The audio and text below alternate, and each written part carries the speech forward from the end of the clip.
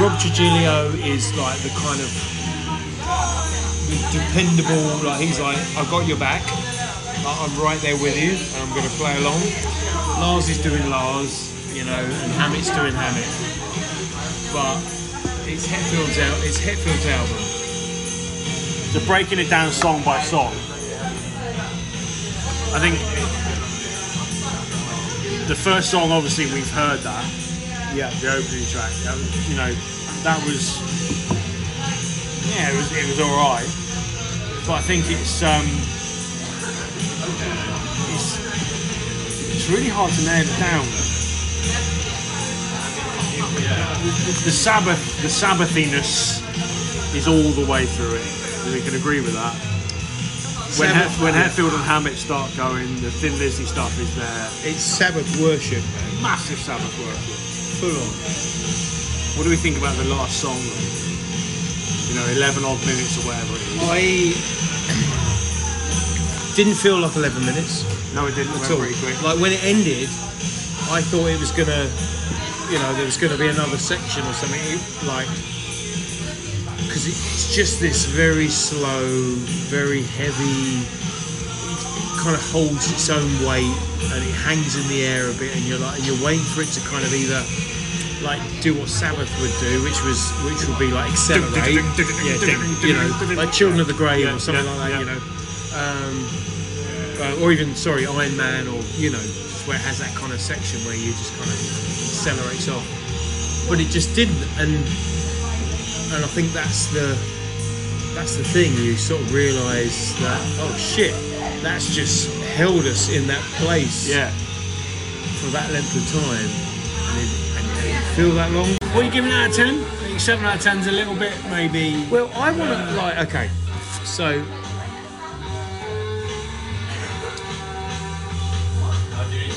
I feel like I almost feel like I don't want to score it until I've spent some time with it, because I'm in a good mood. Like, I walked out of the cinema and I, like, when Keith just said to me 7 out of 10, I was like, oh, fucking harsh bastard.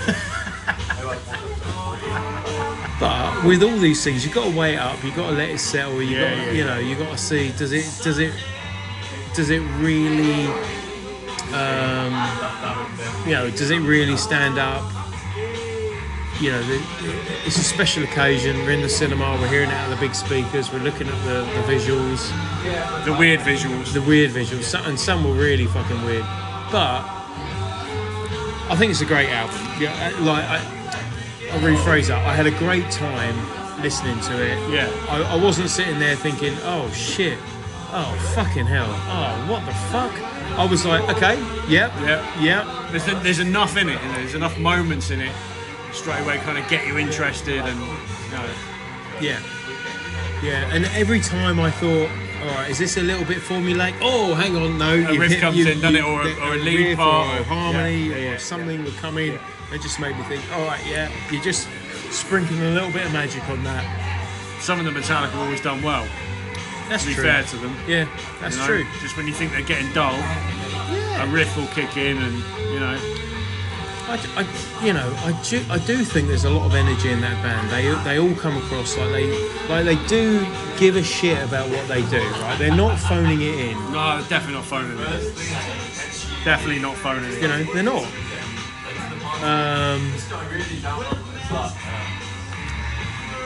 I don't know. I think it's going to get a lot of shit, and I know I can see why it's going to get a lot of shit, but it's going to be the same old boring fucking tired shit. And what was it you said? No one hates Metallica as much as Metallica fans. Yeah. Isn't it?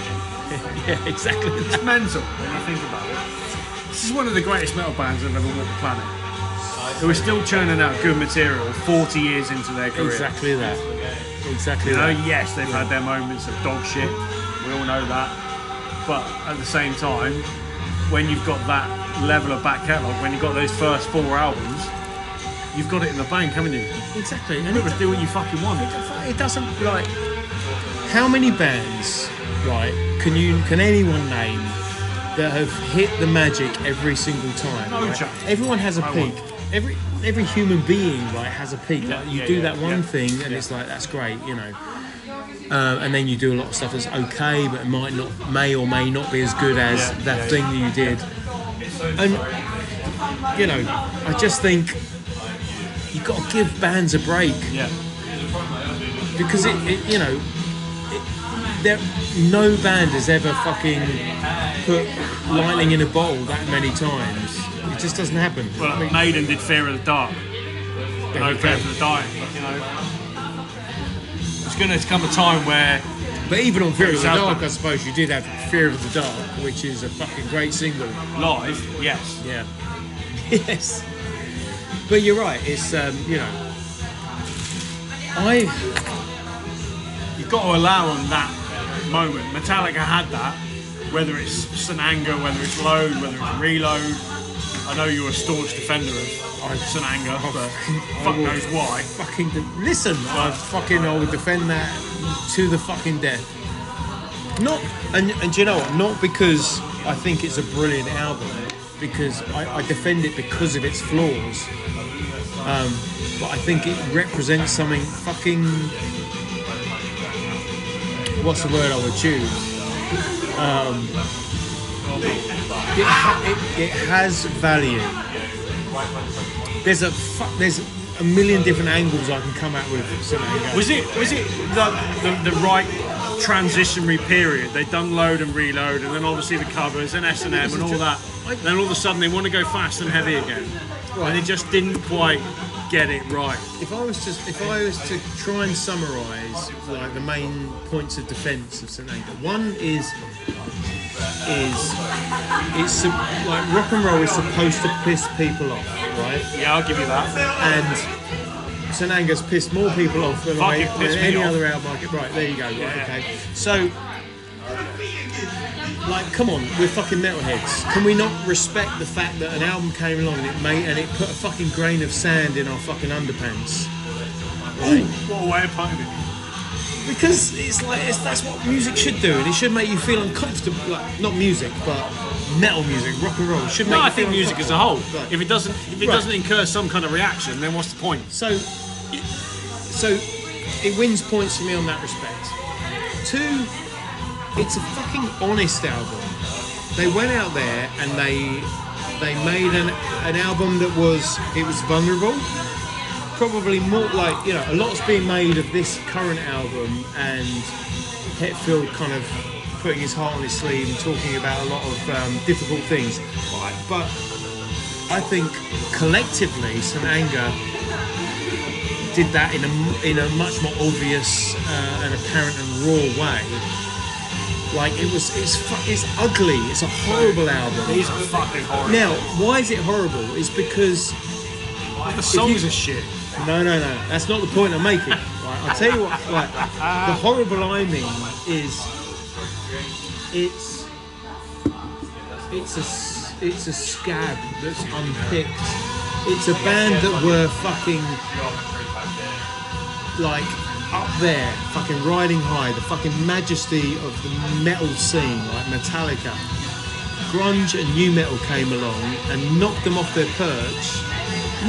Didn't knock them off their perch in the sense that like we're better than them, but you can hear the fact that they were like, oh shit, like where do we fit in this? And they were trying and they were scrabbling to find that sound. And I think that's a beautiful thing in that you had these fucking with Metallica and it's all of a sudden it's not a confident album. It's like, well, we're just trying not playing solos and we'll try being a kind of like this Limp Bizkit kind of rhythmic guitar playing and it's like and it sounded awkward. So it's the sound of a band trying to find their place. Bearing in mind they were the fucking angels of fucking heavy metal, and all of a sudden something comes along and there's the awkwardness of trying to fit in. And who can't relate to the awkwardness of trying to fit in? That's a fucking powerful thing to listen to, right? Then you get all the fucking backlash against it, and if you want to get really fucking deep, then you get into the fucking stigma about mental health and vulnerability, and as soon as you expose yourself as vulnerable, people are like, they don't want to know. It's like, fuck off, you can't talk about that. And look at how Metallica retreated, once people said, "No, we don't like this. Oh, this is fucking shit. You fucking come back when you're a fucking tough metal band again."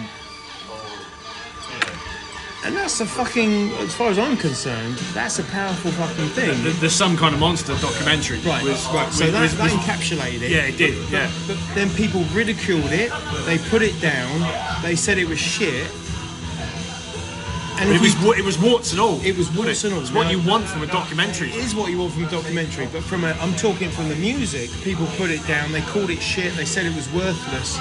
So you think about that in a wider fucking context, a societal context, of how people respond to that message of I'm vulnerable, I'm difficult, I'm uncomfortable, I'm not always well produced. And it's like, no, you come back when you sound like you're tough. And that, for me, is why St. Anger is an important album, because they put that out there. And the fact that people rejected it says a lot about society.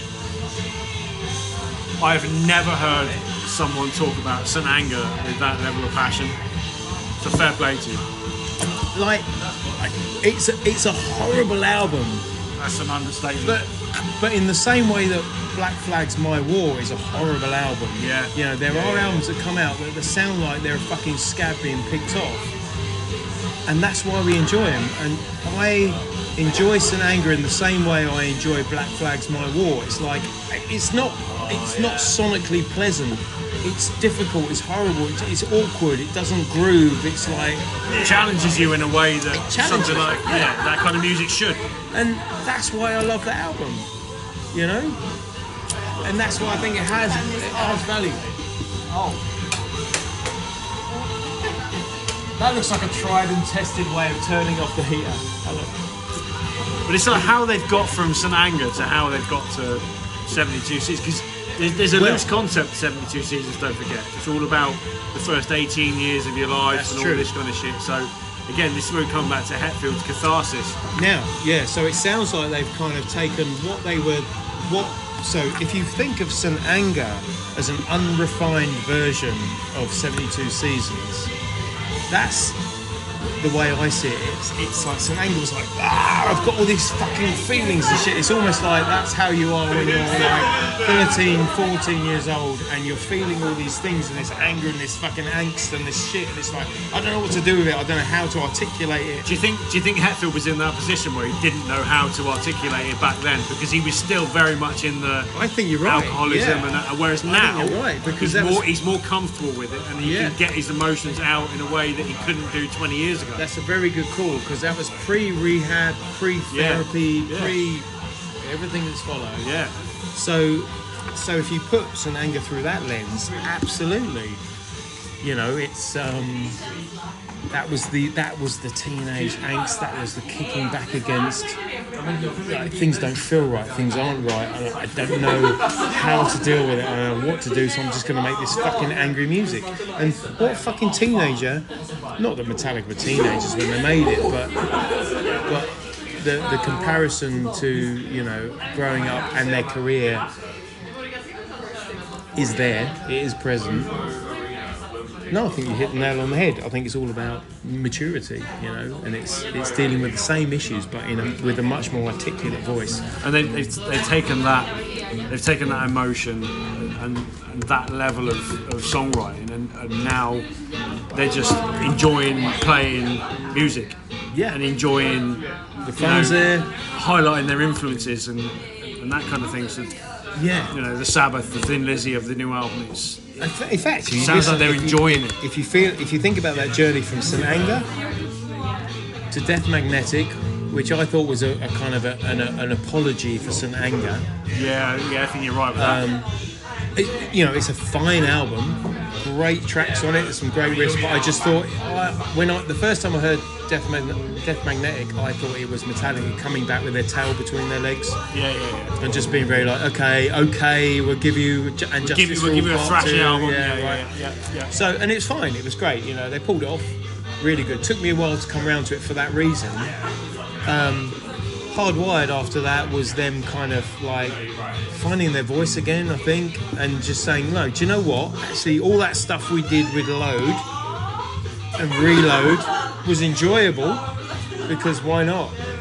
Because that was us in touch with our fucking rock and roll roots and all the albums, all that stuff There's a bit of Load and Reload to Hardwired in there, because it's got that kind of slower pace bits and the groove bits. That's the thing. They're bringing that back in. So what they did with Death Magnetic, they're bringing the Load stuff back in for Hardwired, and then I think for 72 Seasons they've kind of taken all of it. They're comfortable with it. They've kind of done that, and they've done that. Fuck the critics. They brought it together with Hardwired, and they was like, okay, we're doing this. How do people feel about that? Yeah, it's good. Okay, fine. And now they've hit their stride and they're comfortable with it. They're just fuck like, you know all. what? If you don't like it, go fuck yourselves. Yeah.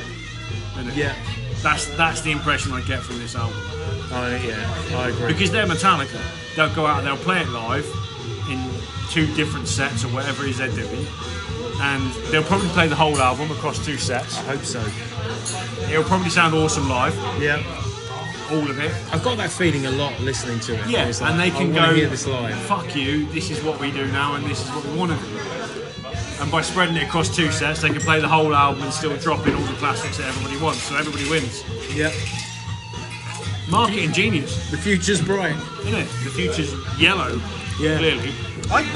So in summary, I had fun tonight. That's I all. enjoyed it, it's good. Yeah. I'm not going to say it's the greatest Metallica album ever. Obviously I'm not going to not. say it's a fucking masterpiece. I'm just going to say, do you know what? I sat there and I had a lot of fun. Yeah.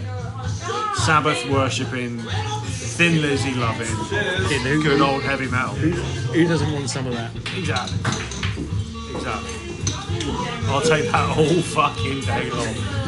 All the overthinking there is in heavy metal these days, I'll take that all day long. Well, that's the thing, isn't it? It's like you read the message boards and it literally is that. It's just, Oh, take that this and it's just deathcore like this diving and, into the nuances. It's like, have you never just fucking let loose and just Yeah. thought, do you know what? Like, I just want some good metal. Just some fucking good heavy metal. just fucking relax. Just listen with your heart, not with your head. Yeah. You know? Listen with your fucking, well, it's like I said the other day, listen with your loins. Or, you know, Loins. a long time ago, I said, do you know what? When I'm listening to music, there's 2 filters for me, generally. There may be a few exceptions, but generally speaking, music should either make you want to fuck or make you want to fight. And if it does none of those things, then you can disregard it. Yeah. We've got a lot of time for that. You know, so that's my filter. Cheers to that. Yeah. Yeah.